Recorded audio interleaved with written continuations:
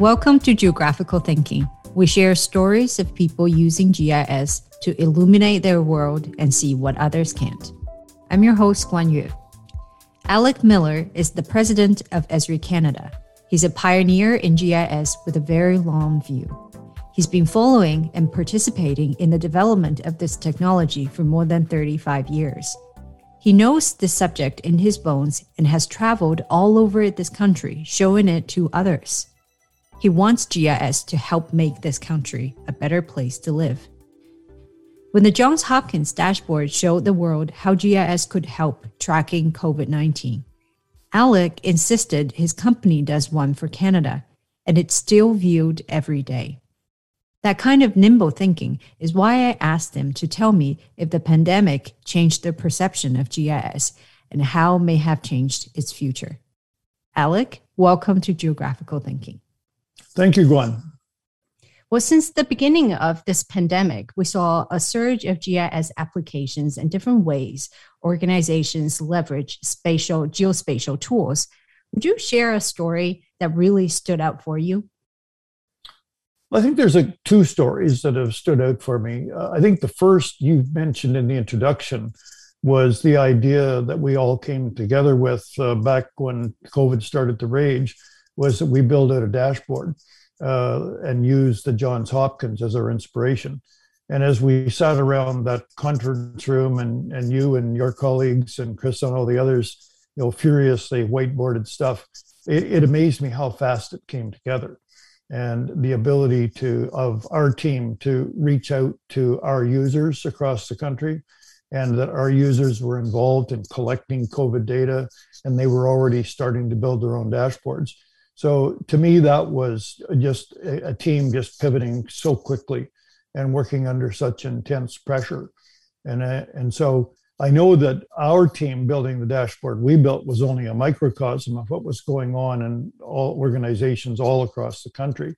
But seeing the BC dashboard come together and the Newfoundland dashboard and Gurdeep Singh in BC and all the others across the country putting theirs together, I think that was a very moving moment for me that our GIS community was able to pivot so quickly. In New Brunswick, pivoting from being the head of the 911, building out the next gen 911, to suddenly being the go-to organization for gathering, curating, and publishing in near real time what was going on. So if I was to look to New Brunswick, they also didn't just collect, dots on maps of COVID infections. They looked at trucks crossing the border, movement of people. It was quite amazing. So that was one thing that I found very significant, motivating. The second one came not too long after that, when our people in Ottawa got a call from Statistics Canada that they had been locked out of the government offices, and all of the systems that they had built to prepare for the 2021 census were now inaccessible to them. The government didn't have enough VPNs. The 1,500 VPNs they had for 290,000 government employees were forcing people to work at night if they wanted access at all, and only for a few hours a night. So our team worked with them to get them moved on to ArcGIS Online. So a SaaS team set up the appropriate security. Some of them went into the offices and got the data and migrated it to ArcGIS Online, and they started using ArcGIS Pro. And so the speed at which the StatsCan team moved and learned a new product and learned a new way of thinking in using GIS in the cloud. And they successfully got the 2021 census done despite months of delays. So to me, I was very inspired by their ability to keep going and get something that's very important to all of us, which is the Census of Canada done on time. Mm-hmm. A lot of these applications that were spun up during pandemic are the first time some of our outsider communities first seen and heard of GIS. And now we have really started to show to the larger world of what GIS can do. Um, the GIS itself, it can be a very complex idea. Like, how would you describe GIS to someone who has never heard about it before? Well, one of my favorite things is somebody when I'm on an airplane says, "What do you do?" And I have to explain it to them. So the first thing I do is always say, "I'm in the mapping business," and they say, "Oh, what part of mapping? What like Google?" And I say, "Well, yes, but it's technically called a geographic information system. It's an information system about our geography. You know, where do people live? How much tax do they pay? Where do the electrical wires go? You know, where are the sewers? How do we maintain them?" So I always try to explain it in terms of results of what people would want. They would think of maps helping their city do or their company. Sometimes it's talking to them about a sales territory. Sometimes I can get incredibly lucky, like I did. I was sitting beside a fellow on the airplane when lightning struck the airport and they locked it down. We had to sit on the plane for an hour while a thunderstorm went through. So we had Wi-Fi and we had lots of time to discuss what we did. So when he asked me, I told him, and he says, I think he worked for CP, and he said, "Oh, I think we use your software." And I said, "You do, and in your organization." So he said, "Well, I don't know that much about it. What does it do?" I was fortunate enough to have a story map on my laptop where I logged into the web, and it was the one that our education group did with University of Toronto on transit in Toronto, and it's all about trains. So it's a beautiful map that talks about how accessibility to transit, how many people have accessibility to jobs, where are the busiest subway stations. And in the case of CP, they have a major rail line going through the city. So we started looking at that. So the map became very much a focal point for a discussion that was very relevant to him as an executive of CP. So the whole thing ended up spiraling into a longer term discussion, multiple phone calls with him, meetings with the CP CIO out in Calgary. And it was, but it all starts out from that very simple premise is that we make maps that help us understand our world better. And we put information on that map that's relevant to the decision that we're making. And I think that's the thing that resonates most with people when I describe it to them. So the secret that I'm hearing here is to start with something simple and then make it relevant for your audience. Exactly. I think if you try to start explaining, oh, it's points, lines, and polygons, and we join the attribute table to a database, and then you put your things in the database and you symbolize in the database, they go, what? And it's when somebody asks you what time it is and you launch into the history of watch building, it's that technical people tend to get too technical too quickly. Mm-hmm. And I was fortunate enough that my mother was a high school teacher and was very good at explaining complex things. You simply. always say that one thing that differentiates Esri's technology with maybe other mapping solutions is this community that we're building. And you put a lot of emphasis on building communities, helping people to connect, to work towards the same goal. So let's talk about it. Can you share some stories of communities that GIS has been leveraged and has been pivotal in what they're doing? Sure. So before I mention a specific community, the very idea of GIS is that we build an information system about our shared geography. And many organizations work on that same shared geography. So I will give you an example right away of one of the earliest communities was in New Brunswick. The Department of Natural Resources bought our very first system sold anywhere in the world, ArcInfo, for forest inventory management. And they quickly pulled together a community of the Department of Natural Resources, Irving, the big forestry company, Fraser Timber, and those three organizations quickly started working together. And in their case, there was already a paper process where the company had to put together a 5 and 20-year forest management plan and submit it.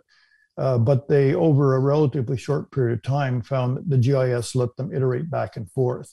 And they were able to make it a much better and more interactive plan. But it wasn't very long before they needed to understand, okay, well, who owns the forested lands? We've got the polygons of species type, wood type, and we have the streams. So we need the boundaries of the properties. Well, they were in another department of government running on another technology. So they quickly brought them together and started putting in the boundaries.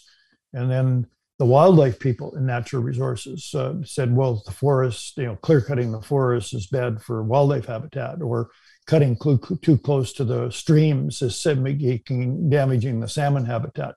So this community grew out of one department digitizing the geography, which included the forest cover for the forest inventory so they could see how much wood they have, but it also included all the streams, which there were regulations around not cutting nearby. It had the roads, so it knew where they had to leave the curtain of uncut trees so people would still see the forest, and not a big clear cut.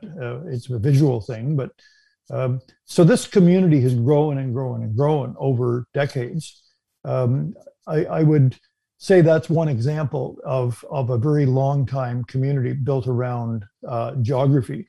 Another interesting one is the Missing Children Society of Canada, which tries to find kids who have gone missing, but the missing criteria hasn't been enough to do an Amber Alert. There were only about 50 Amber Alerts in Canada last year, but there were over 43,000 kids went missing. So they put together an application that let people who were searching for these missing kids post it. The sightings they might have had. It let them calculate how far someone might have driven in 6 hours after they were reported missing. But more importantly, they worked to have Public Safety Canada and the Canadian Association of the Chiefs of Police make it the official system for recording missing children that didn't meet the Amber Alert criteria. So that was a pretty big community focusing in on something quite specific that is very, everyone can empathize with people whose children have gone missing. And it's probably the worst thing that can happen to anybody in their life. So we know that's a good thing. I think a third example is what we see this happening quite a few places across the country. But I think where the best place I know of where they've had an incredible integration of a community is the York Info Partnership. So this is York Region. It's a municipal government, regional government north of Toronto. It has 9 local governments, and 3 of them are big, the city of Vaughan and Markham and Richmond Hill. But then there are 6 smaller communities, and 3 of them are rural. So they're very different, but they have worked together to create several systems. One of them is called All Pipes. So local governments look after the sewers, but they affect each other. So they've created a collaboration which lets them share the pipes for each of the 9 municipalities into a single integrated view. And they've now started to collaborate on performance of the water, sewer lines, and they're doing many other things. They also are collaborating on local and regional planning, which is a huge issue. Governments like Toronto wiped out their regional government, and they're struggling with this idea of what is a regional plan and what's a local plan. So, and also some of the smallest municipalities in York Region, like East Gwillimbury, are the most innovative in their use of it. So that's impressed me tremendously of how they've coordinated and created that community. So, Alec, from the very get-go of GIS, it helped communities coming together and working towards their common goals. And in the past decades, GIS itself has come a long way. Let's think about when it was just invented as this niche tool that are used by highly trained experts. For now, we're thinking about GIS users is quite a large audience. So what have been the disruptive forces that pushed the evolution of GIS? Well, that's a very tough question because there have been so many.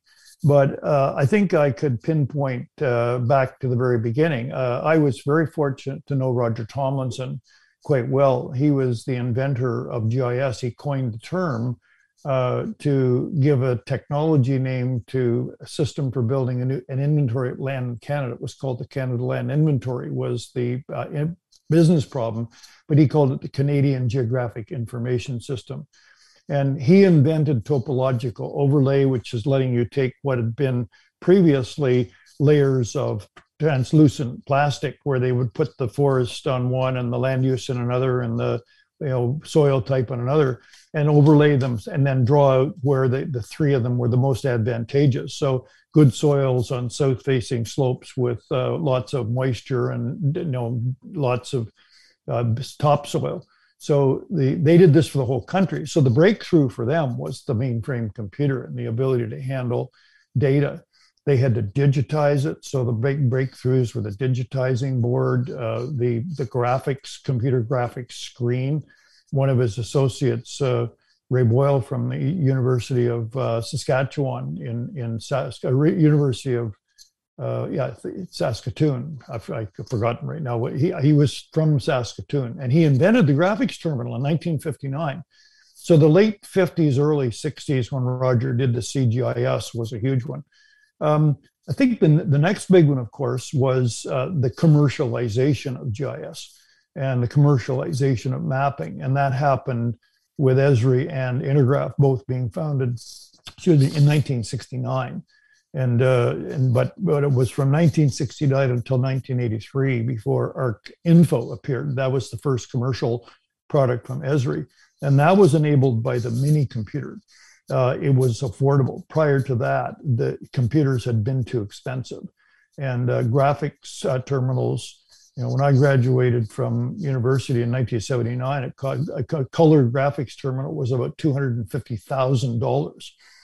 And by the mid 80s, they were down into the $20,000. And we considered that incredibly cheap. So I think the idea of affordable departmental computing brought that second wave of GIS, and that's where New Brunswick came in. The next big wave was really the kind of more democratization of GIS, initially through the Unix workstation, which let an individual have the whole GIS in their computer. But that really didn't take off until the PC was capable of handling it. So when Windows got Windows NT, for those old enough to remember it stood for New Technology. It was a modernized version of Windows that could run, at the time, Arc Info. And so the PC really let a lot of people get more access to GIS and be able to use it for small organizations, small consulting firms. I think the next thing that happened was the web. And the web was a big breakthrough because geography is a shared space that we all belong to. And the web allows us to share that geography in a shared electronic environment. Prior to then, we'd print maps and send them off to another department, or you'd take a 9-track tape or maybe a disk and put your shape file on it and send it to them. So the web has probably been, back with the mainframe computing on its own, been the biggest thing that's gone forward. I think the web has also enabled us to create the latest software as a service. It's allowed us to, so now GIS is available online. I think it's hard. You can't really ignore the consumerization of mapping either. Like Google and Apple and Microsoft and others that went before them in making simple maps available to the public, really caught the public's imagination. So that has helped us tremendously in explaining. It was like that question you had before, what do you say when people ask you what you do and you say mapping, and they say like Google Maps. The public understands what a digital map is today. And prior to that, they really didn't. So I think more recently has been really the move to cloud computing. It isn't, the web was about connecting our own computers to each other. And that's expensive to maintain. It's hard to keep them up and running all the time. Security is a problem. So the emergence of the huge cloud computing giants like Amazon and Microsoft and Google has allowed the GIS professional to concentrate on what they're good at, which is thinking about geography, geographical thinking, using the geographic approach to solve problems and not worry about keeping their server up and secure because it's hosted in the cloud. So I think, that to me, those are the big things. I guess the last thing is almost the democratization of app development through low code or no code development. People can just go in and build a very sophisticated system with no programming experience. They just click on buttons and they customize their experience in a way that democratizes it even more. You no longer need the programmer. The programmer is still needed to build the tools that allow the person to do no code development, but that's pretty significant. Yeah, that's a contributing factor to all of these apps we see during the pandemic and hopefully after. Very much so. The dashboard, the fact that they rapidly put up these dashboards without coding showed it's just amazing. What do you predict as the next milestone, and what do you think are the contributing forces? I think going forward, one of the giant changes in the last 10 years, far beyond GIS, has been the explosive emergence of social media and the ability of people having an identity, that they are recognized as a member of the Facebook community or you're a member of another community. So you have digital identity in a system that goes beyond your family, beyond your organization, beyond your email provider. And to me, the significance of Facebook and that identity is you can now share vast amounts of information. I think that will also emerge in the business and professional and GIS community, where we will get identity, and it's my job to look after this piece of geography. It's my job to look after parcels in East Gwillimbury, or it's my job to look after sewer lines in King Township. And I will have identity, and people will recognize me for that. And I will share my data with them, and they will share their data with me. And they may be another organization, but it will become a person within that organization. So I don't have a clear, sense of how that's going to happen.